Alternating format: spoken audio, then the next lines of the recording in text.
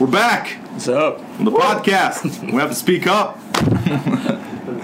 Guys, I'm very happy that, first of all, Aaron is back on the podcast. And, of course, we have a Billboard charting musician. Musician is stretching it. For the first time on the Best of Meats podcast, Mr. Shaun Warner, what's up? Hey. And Mr. Aaron, welcome back to the jungle. Recipe. So that marks the first musician coming back to the podcast, actually. Really? Yeah, man. Hey. So we had a really deep conversation last time, and I think it triggered a lot of people. Yeah. And I got a lot of people on the side sending me messages like, yeah, no, I don't agree with what Aaron was saying, and, you know, I think if I were you, I would be sitting there and I'd be telling him A, B, C, D, and so I thought I'd bring you back on and be more controversial this time. But there's always people like that, right? I mean, you watch the World Cup and everyone's a coach. That's true. Everyone is a coach. You know? But hey. Well, one thing you guys have in common is that you just both dropped... you dropped an album, you dropped a single. Mm-hmm. And Shaun, you know, your album was kicking ass, right? I mean, wherever I look on social media today, I see Shaun Warner wherever I look, and that's amazing. Your PR drive for this album has been fantastic. So I made the mistake after the first album, thinking my work was done when I left the studio. Right. And that was like stupid. Right. Like it's music business. It's not music hobby. Right. It's not just music end of story. It's music business. Right. So that kind of thing, when creative stuff is done, you have to go into business mode and go, well, how are people going to hear about it? Like playing it in my car when I'm giving people lifts to the metro doesn't really constitute trying to generate an audience. So yeah, for this one I tried to make sure that things were in place. Right. But that's way tougher than writing the music, and it's way more of a grind. Right. And it's way less thankful and way less rewarding. Yeah. But on the flip side, it's good that you think that the album is everywhere and that people are hammering it. Well, if anybody follows you, I mean, and you should follow Shaun and Aaron. I'm plugging you guys throughout the... Like, I don't want to give too much attention to one chart. Right, yeah. Hey, no, we'll get there. Cool. That's cool. But I mean, I'm seeing MTV Brazil, MTV Asia, MTV Europe, so it's a good drive, man. It's getting out there, and I want to know: is it actually trickling down to listens and to downloads and to purchases? And do you see that picking up? Purchases, not really. Like, okay. When it comes out, like you get a good run because your friends and family and extended people and the people that like really support, and you get like you might make a nudge on the charts. Right. So here it is what it is because the charts are pretty small. You can do okay. In Ireland, I was pretty happy because it went to number 13 and it stayed there for a little bit, and that's it's a tough chart to get into because it's a lot busier. Right. And then as singles, some of the singles did well. So the album did well in Oman, but again, I don't really like. I'm really grateful for every listener in Oman. But to make the top 10 in Oman is not like making the top 100 charts in Australia, for example. Right. So I don't get too caught up. You might see a post about it on stories or something, but I'm not like high-fiving myself because of that. Because in reality, it could be 15... No disrespect to our Omani listeners, right? 100%. Like if you're in Muscat digging what I'm doing, thank you. But let's say if they sell 10 copies in 2 days, there's a good chance I'll make the top 20. Gotcha, yeah. And like literally 10 copies. Right. So I'm not doing backflips. Right. When the Billboard dance charts in the US, when that happened, okay, then I was like definitely high-fiving myself. And then when like one of the singles went to number 9 in Denmark and top 20 in Australia, but in Australia it was just the dance charts. Right. So like it's all good.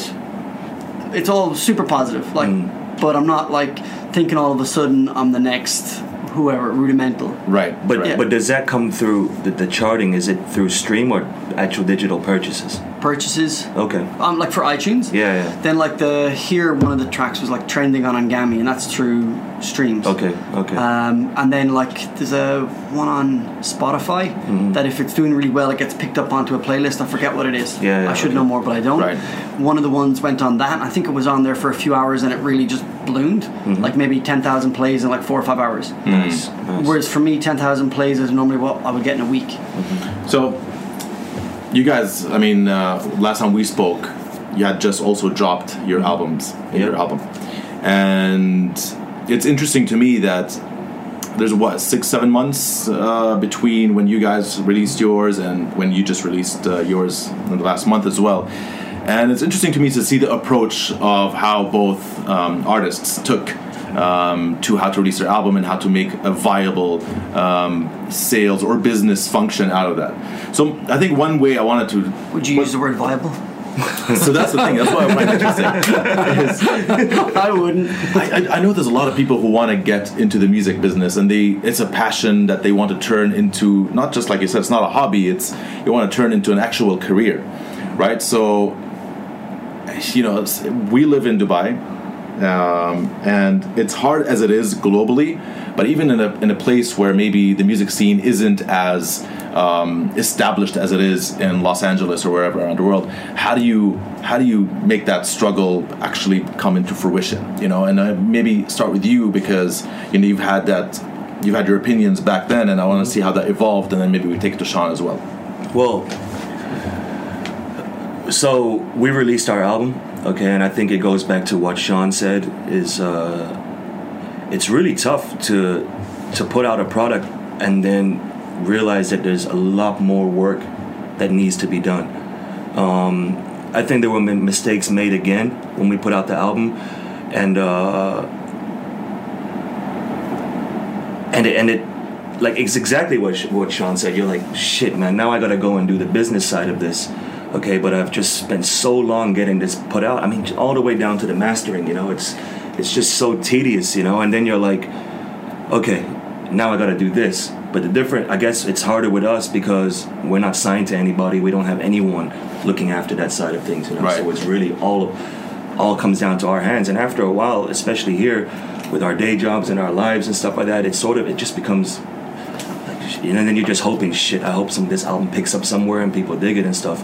And then a lot of stuff comes down again to budgets, and how much you have to put behind that album.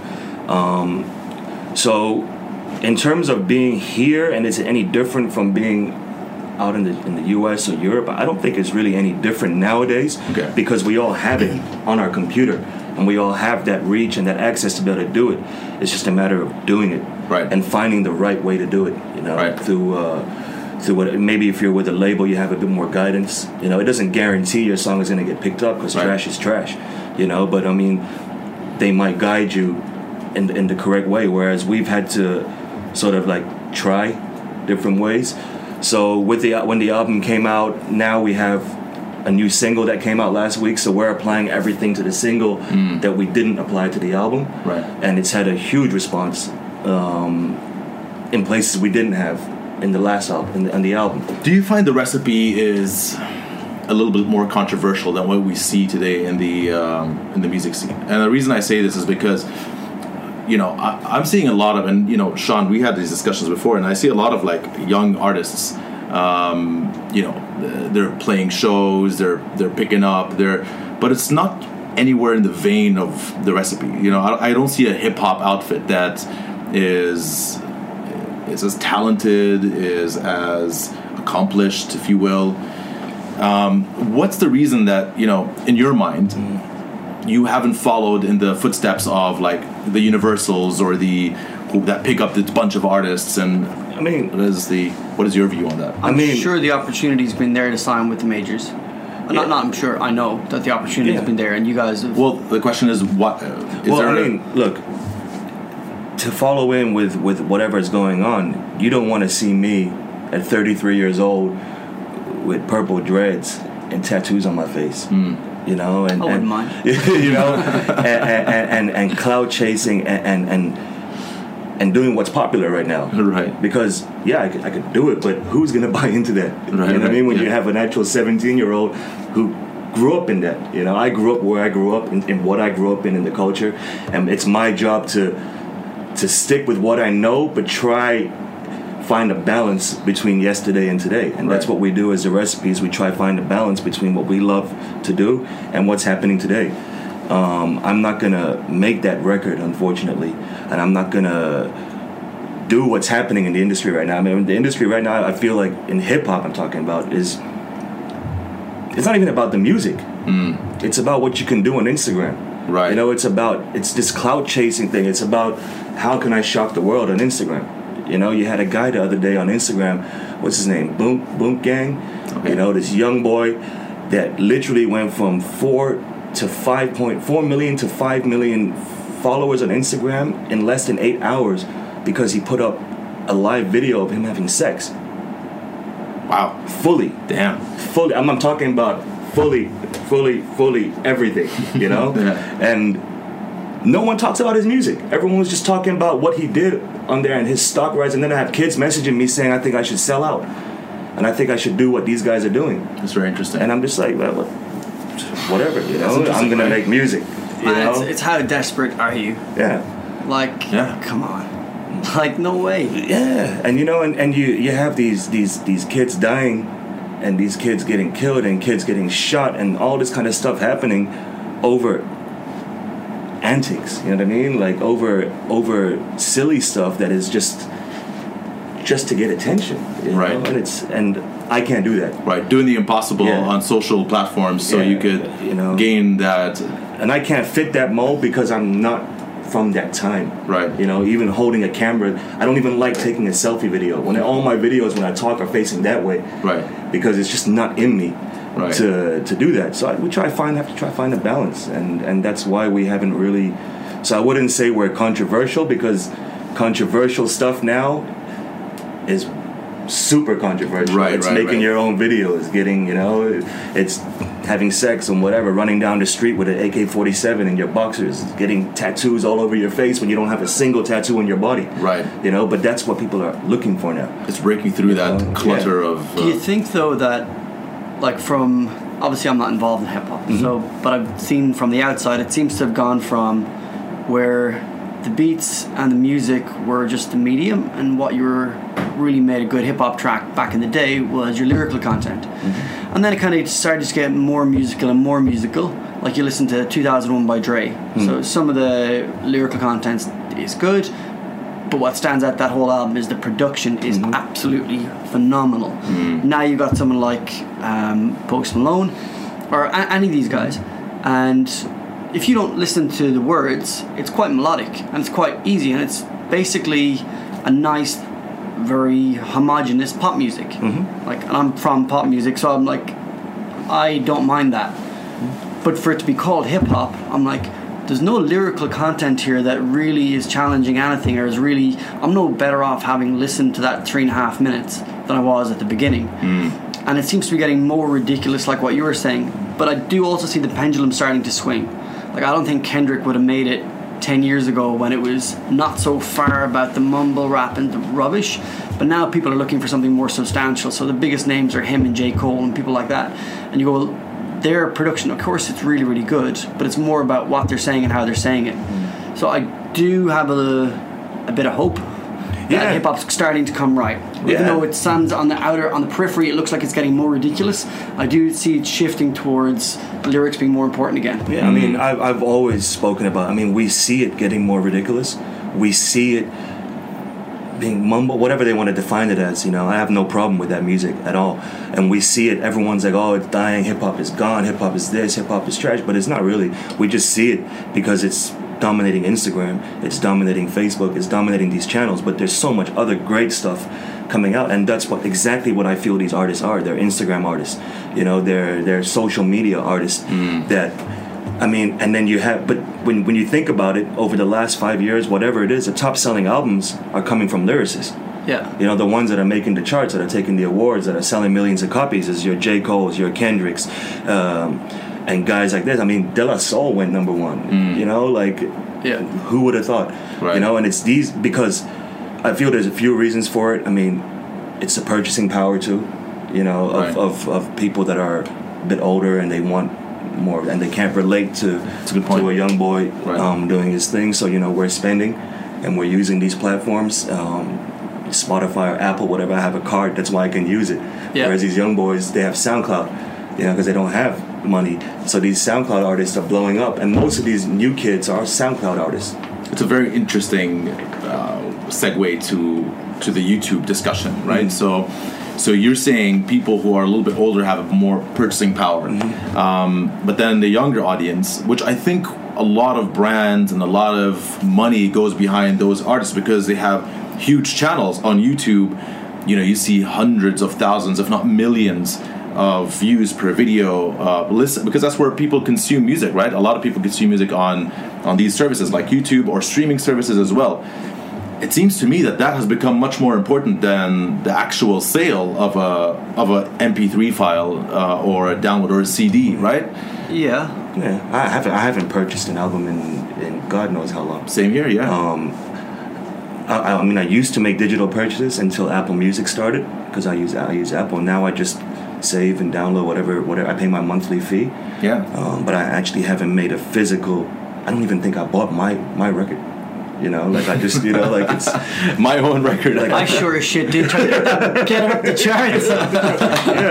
yeah, but I think, got my wife to buy a copy too. I was trying to find a way where we could send it out to everybody as a gift. You know, like here you go, 100 people get a free copy. You know, just buy it. Just buy it. Here's a coupon or whatever. But it's tough. Yeah. And what I mean for you as well, do you put that much, because you put so much effort in pushing your album and pushing downloads and so on, but are you putting that much effort in growing your YouTube presence and your social platforms? Because really that's where the money is, right? I think if I look at the 3 videos or the 4 videos from the album, I think between all 4, so one is just over 100,000 views, one is let's say 70,000 views, and the other's like maybe the two are about 35 and 50 or something like this. Right.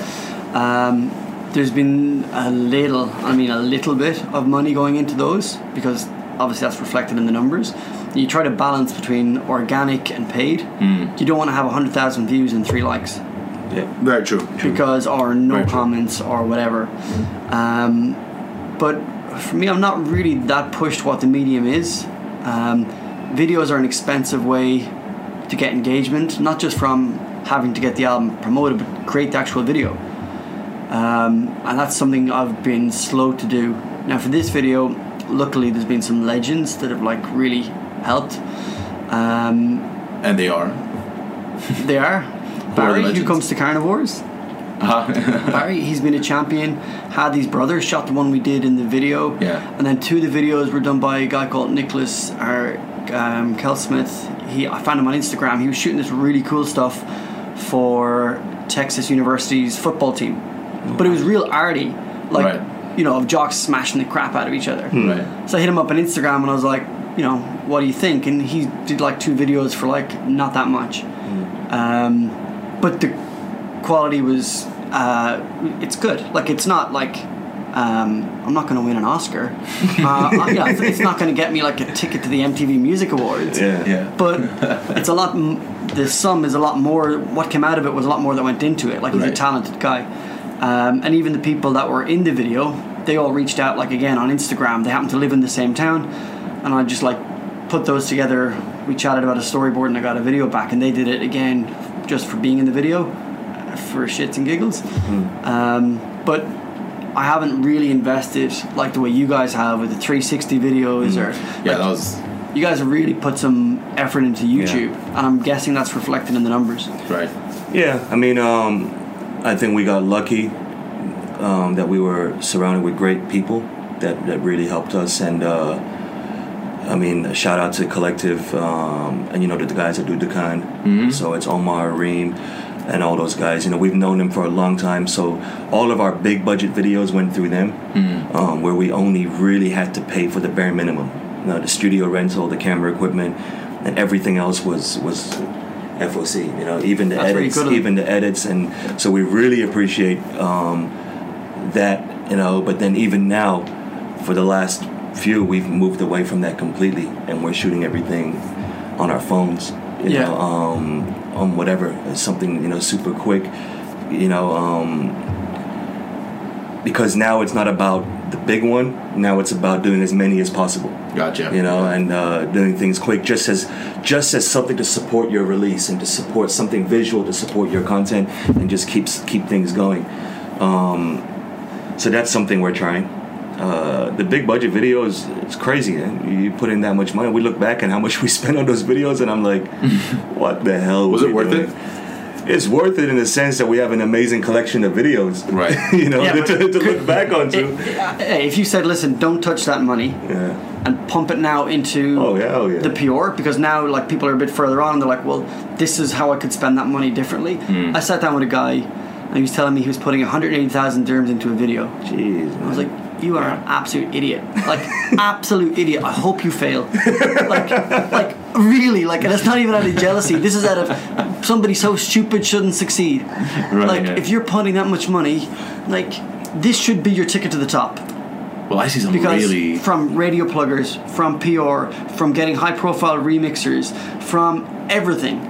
Right. And he's blowing it on a video. Yeah. Like, you're an absolute idiot. It's a very old school way, right? Yeah. That was the thing back in the day, right? Let's make a cool video, and people are going to be like, wow, you know. Unless he comes out with like The Departed, Yeah. something like, like, you know, just go home. Like, You know, for me, it's fascinating, right? So you look at where the industry was, let's say 10 years ago, 15, 20 years ago, and it was a very centralized industry, you know? Like, you're only in, there's a lot of gatekeepers who allow you in and almost like remove that red ribbon and welcome, Shaun, you know? Like, you're now part of the elite club that has a record label and has a record deal and has a video on MTV and then you're going to tour the world and so on. you think that's still not the case? I don't know. I don't think that's the case, though. 100%. Why, though? Like, because today...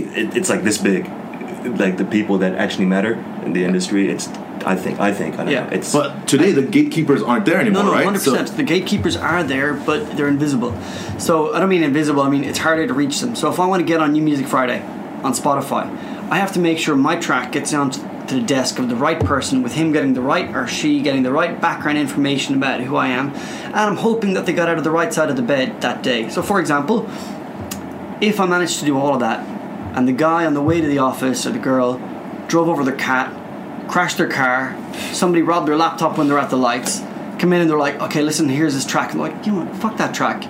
Like, I've got way better shit going on. right. I'm not on the playlist, I'm not getting my numbers. Or the guy wakes up in the morning, himself and the wife have a good time, goes downstairs, pancakes on the table, goes to work, there's no traffic, goes in, gets a parking spot beside the door, life is good. Oh, this song's amazing. Let's put it on top of the playlist. Right. It's a different gatekeeper. So, and each platform has the gatekeepers, whether it be Apple or Spotify or Ngami. Now, we're a little bit lucky here, I think, because Ngami are based here, pretty much in the UAE. Right. Ngami, for whoever don't know, Ngami is a streaming service just like Apple Music, Spotify, but based in the Middle East and Africa. Yeah. For sure.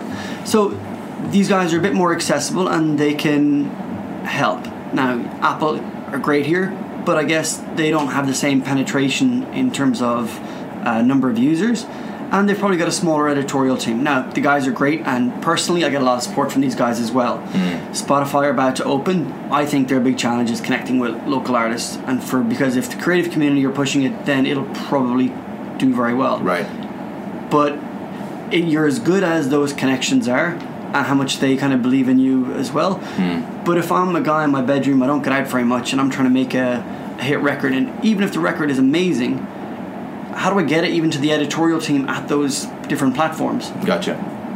And if you don't, well then your record ain't going to do anything. Well, to me, the main gatekeeper today is you don't have the A&R guy or whoever. You have the algorithms. They're your main gatekeeper, right?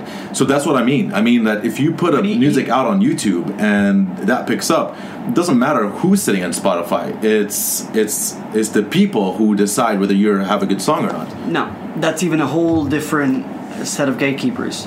Okay, so interesting. if I put something on YouTube, okay, great. My channel, let's say, has, I don't know how many subscribers, not many. However, so now I'm going to go, well, if I want people to hear it, I need to go to a channel with 1 million subscribers. So now they're the gatekeeper. So I don't know the names of these channels. I should do, because this is something I should have done. But I'll go, right, guys, and then I have to bend over by saying, I'll give you my video on your channel as an exclusive or whatever it is. So they get to monetize your video in order to get your track heard. Right. So now you're not even getting paid off your own music. So it's just a different set of gatekeepers. True, but let's just say you have this amazing cover / mashup song and you put it out there and it starts... Well, then I can't monetize it anyway because it's not my music. Well, okay, fine. Let's say you have a great song that you wrote and... You don't have to be hypothetical. We have great songs. Yeah. The recipe does. I don't know. So I'm saying one of this... Because you have a lot of very catchy, melodic music, right, that you put out there. And same goes for the recipe, right? Like, he has a lot of relatable content that you guys put out there as well. So what I'm saying is that you don't need a record label to tell you, yes, we'll make a video for you. Yes, we're going to put it up on MTV. Your MTV today is YouTube. That's my point. I think that the process has become less centralized. Imagine MTV was broadcast into 4 houses. How big of a deal is it then? Right. So unless you have the audience belonging to that channel, the process, it's like, do you ever hear the guy who traded a paperclip for a house? No. So he basically do this. So I'm paraphrasing massively, and I get a lot of the details wrong. But he had a paperclip, and then he traded it for something smaller, and traded it for something smaller, and he kept trading it. Traded for a holiday, then traded for a small crappy car, and then kept upgrading till eventually he got a house with no cash changing hands. Okay. But it took years. I feel like that's one of those stories you tell kids to this is so they can believe in themselves. No, it's a legit story, just like a hustler. I'll send you a link. And with the algorithms, when you're starting off such a small base, they don't go, oh my god, 15 people are watching this video right now, let's put it to the top of the algorithm. Like, it doesn't work like this. Yes, I see your point. So you have to go to who's looking at these channels, and then you probably have to give them a version without like your videos, so just a still image, give it to them, hope that triggers enough interest that people then find you, subscribe to your channel, and then you build yourself slowly. So it's a struggle, for sure. It's a hustle. Yeah, this isn't me having a bitch or complaint, but this is just the reality of it. It's not like gatekeepers have disappeared. The other thing to consider is when I was releasing like just pure like dance music, the guys, talked to the guys at Beatport at one of the music conferences, and he was like, dude, we've 8,000 songs a week in your genre. Whoa. You're like, all right.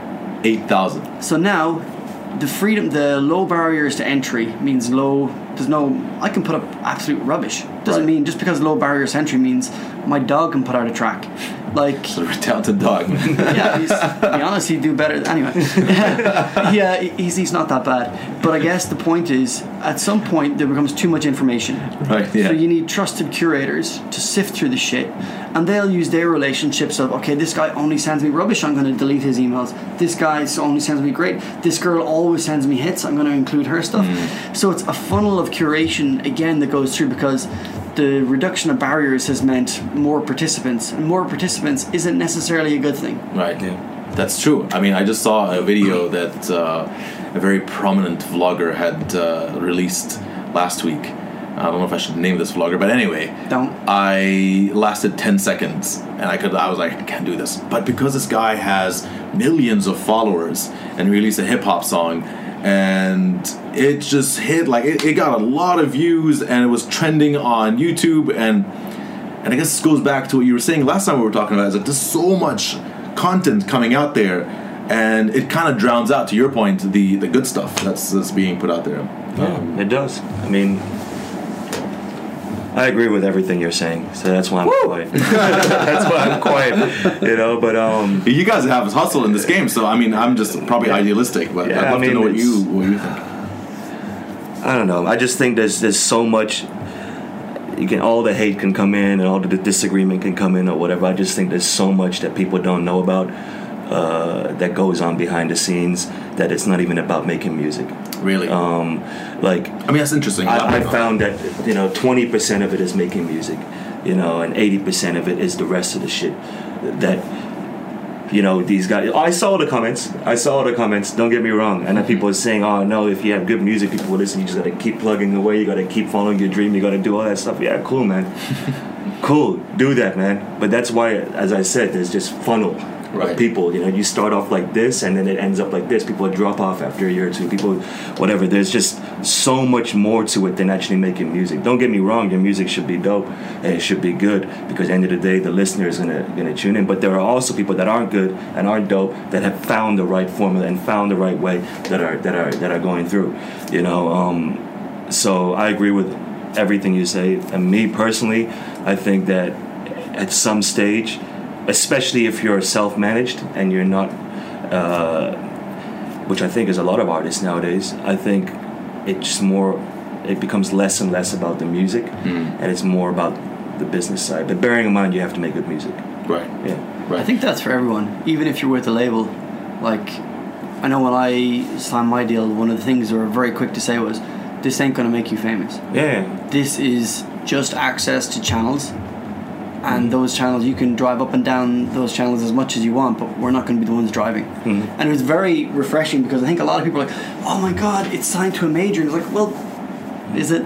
Like, no, like it is, but at the same time, you know, you're not sitting down, you're sitting back on your deck chair, go, guys, tell me how I'm doing. Like, that's not it at all. Like, you can, they're an extra pair of hands to help drive whatever it is that you want driven, but it's unrealistic to think that you're going to give your music to somebody else and they're going to care more about it than you do. True. Yeah, because I mean, well, yeah, so yeah, you're right. And because I mean, they have their, it's not really worth it for them.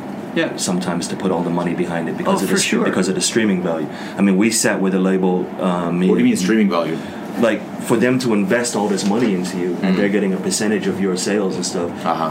It doesn't add up for them, you know. Unless you're touring the world and doing concert venues and stuff like that, it doesn't really add up for the label to dump money. And so, like, I sat with the label with Suerte recently, and they said the same thing.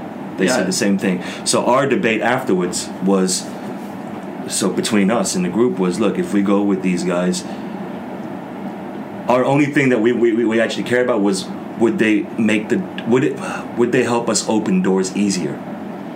Would it be easier, for example, like you said, when you go to a curator, when you go to a playlist person? For this, I think the answer is yes. Yeah. Would something coming from Def Jam, for example, open the door quicker than me trying to knock on the door? The answer is yes.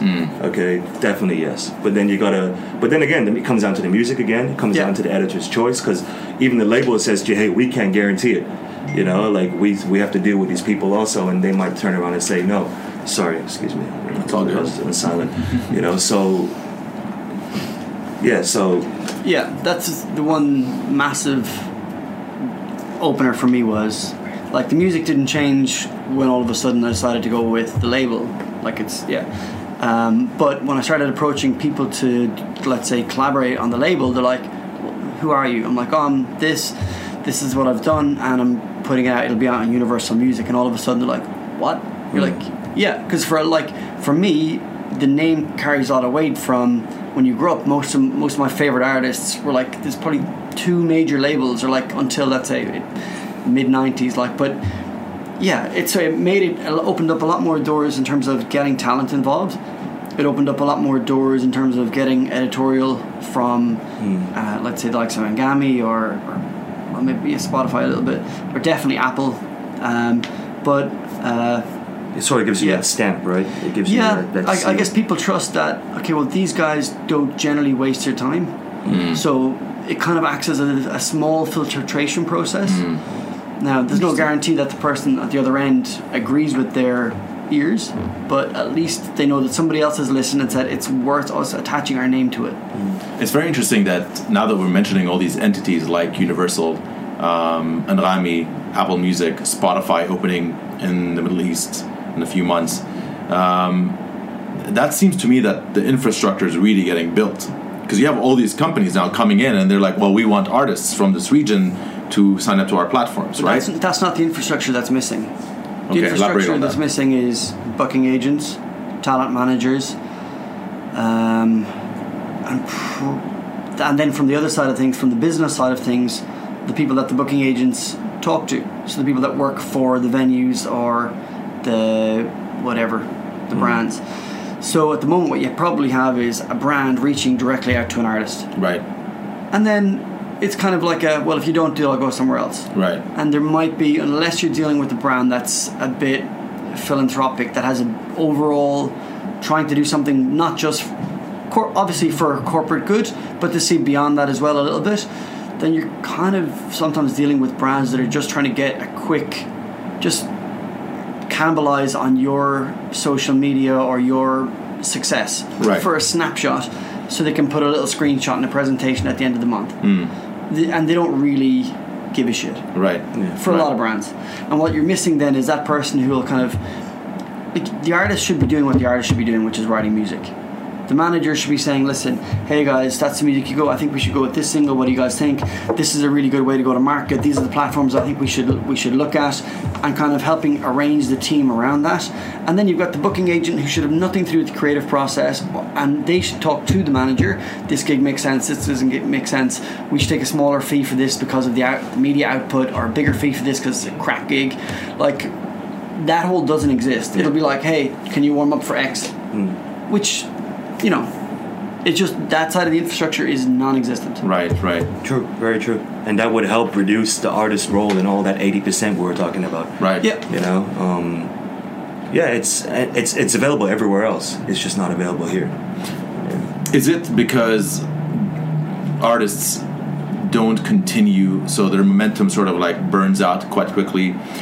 Something that I've noticed maybe is a lot of artists, and I think this goes back to your pyramid or hierarchy that you were talking about, the funnel. Sorry, the funnel that you were talking about. Maybe when you elaborate on this, maybe just talk about the funnel a little bit. But it seems to me that a lot of people fizzle out of the scene quite quickly. So there's no viable business on the other side for the booking agents and so on to actually invest in a local scene. So what they do is, you see our live music scene in terms of international artists is quite vibrant in the UAE, right? I mean, and across the region, and to some degree, like in Lebanon and maybe a little bit in Jordan as well. So maybe that's the reason they see the opportunity abroad. But when it comes to translating to a regional level, the funnel sort of starts fizzling out quickly. I think there's two things to that here. I think with the whole funnel thing, what I was saying before was, you know, there's a lot of people that start out wanting to do something, and then it just, over the years, people just drop off for whatever reasons it may be. Give up hope, it's not working, family, life, commitments, whatever it is. Right. It happened in our own group. We started off as 13 people. Right, yeah. The recipe started off as 13 people. Now we're 3. You know, so... but I don't think that just relates to music. I think that's everything in life. Right. You want to be a soccer player. There's a million soccer players, you know, and the ones that keep pushing through and grinding through and working and everything. You know, eventually, the ones that really want it, the ones that keep doing it, are the ones that are going to get through. That's true. You know, so that's why when I talk to all these artists, you know, there's only very few artists that understand what I'm saying and they agree, because they understand. They've been through this process. They know what's going on. Yeah, right. You know. But I think there's two sides to that. I mean, you have people falling off, okay. There's a lot of people falling off here doing that. But there's also another side of it, which I think is just people don't give a fuck. Okay, I think Dubai is a very unique city. Okay, I've been here for 29 years. Okay, 30 years going in the next few months. Okay, and one thing I've learned about this place is no one stays. All right? So no one cares about this place. No one gives a shit except for the people like us that have been here. We went to school. You went to school here, you know, or the people that have come here and genuinely want to make this home. Then they start making change. But the vast majority of people, they come here before they even land. They're talking about when they leave. Don't get me wrong. There's some great work being done here by people that have been here, and most of it is by people that have been here or want to make this home, you know, and really develop the scene. But it takes a lot longer than everywhere else. Right. So you're talking in the context of the music scene and how that affects the growing of that scene. It affects it because, dude, we have a 5-page spread in Time Out magazine, for example. All right. 1 year later, we release a project. We email them and be like, "Hey, we released a project," and the guy's like, "Who the fuck are you?" I'm like, "Who are you?" You know what I mean? Just Google us. You have an archive, a database of your past articles. You say, "Oh, we don't know who you are." The person that handled music left.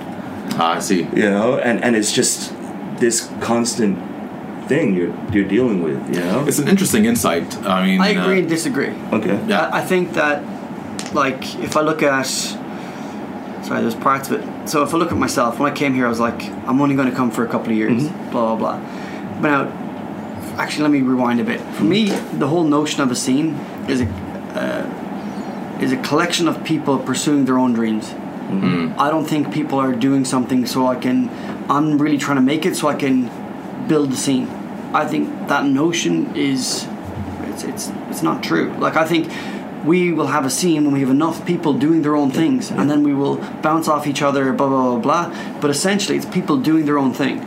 So I'm here for, let's say, we said 2 years. It's now 5 years. Yeah. We've no intention of going anywhere. We just bought a house. Exactly. So you made home. But yeah, no, for sure. Yeah. But at the same time, let's say if I did only go for 2 years, I'd still bust my balls to build myself here, and then by association I might work with this person or this person, and I would be a part of the scene, and being a part of it would contribute to it. But I do know that then when you leave, you hope then somebody takes your place.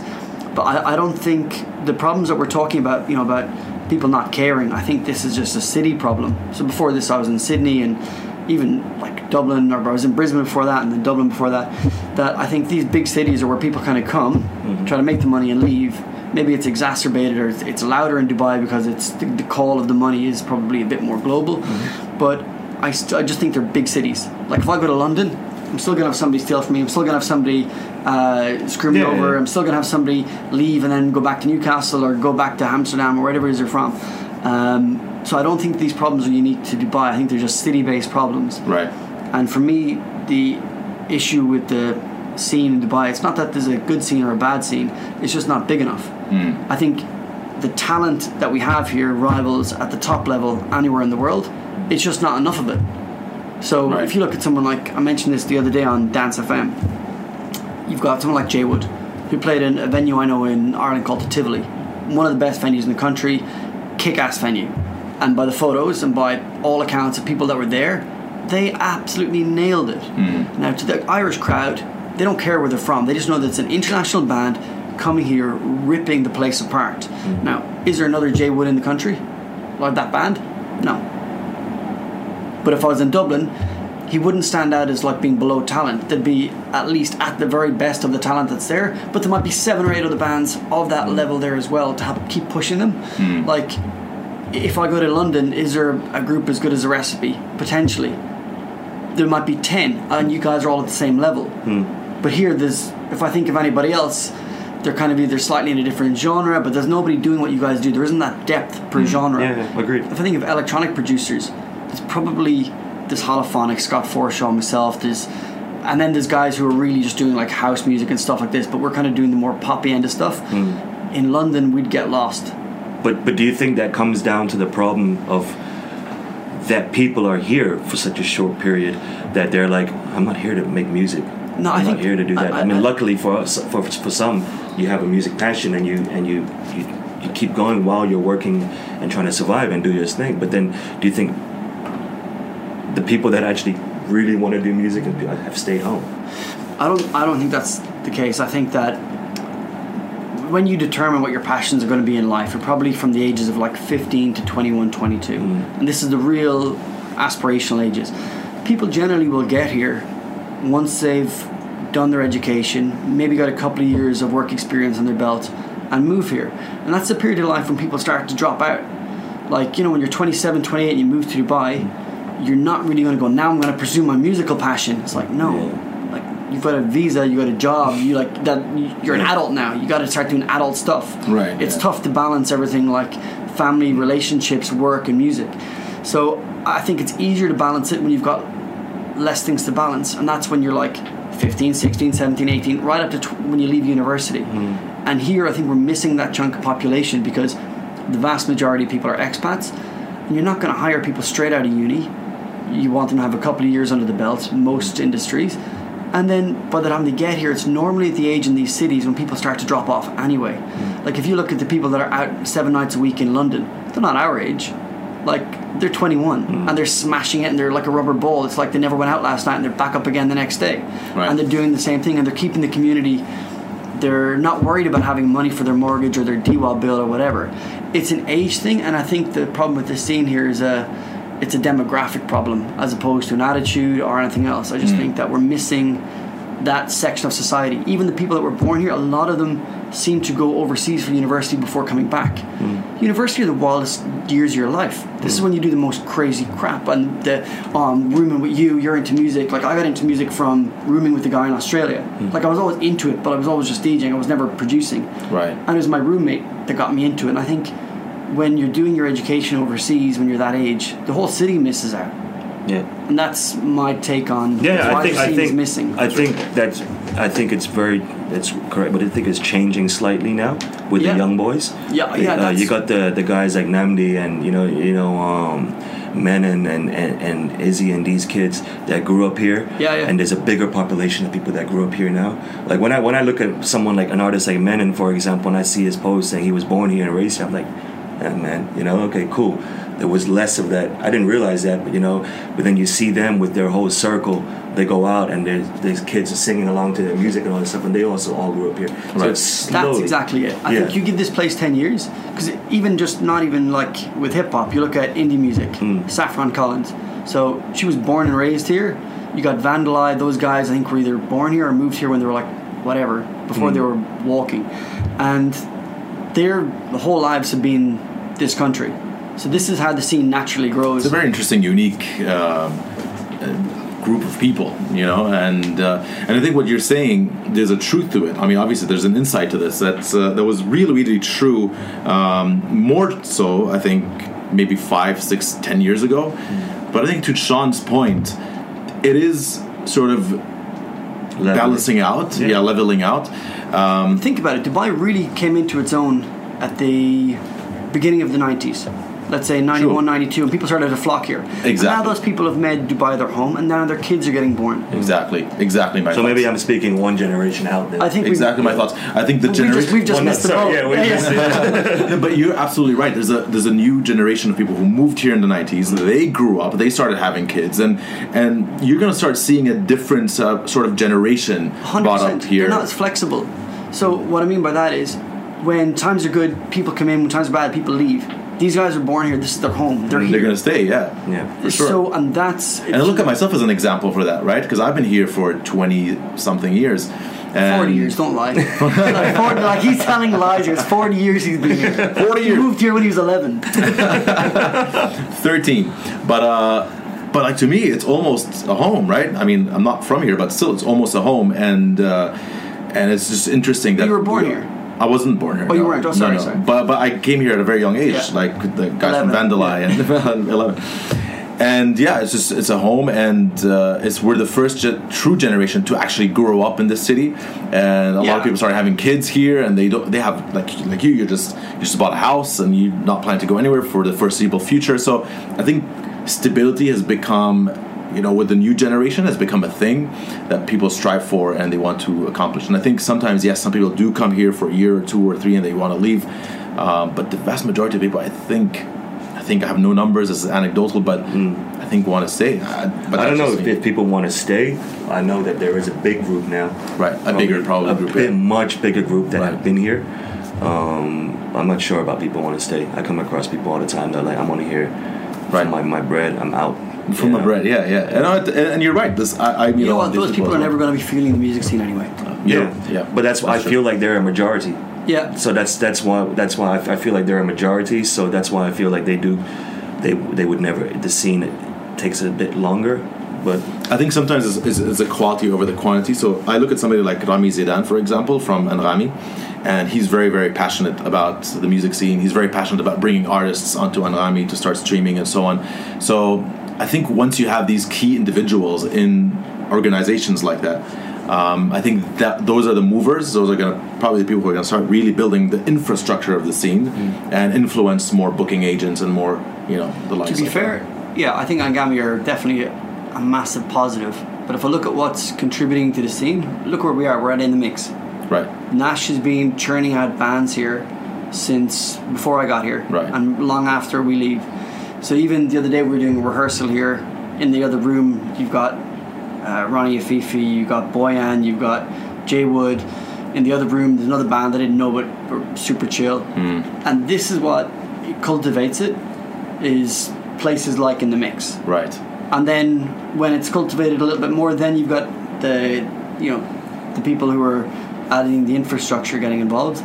But absolutely. I think this place is definitely due its props. It's a cool place, man. It's a cool place. I've been here years ago.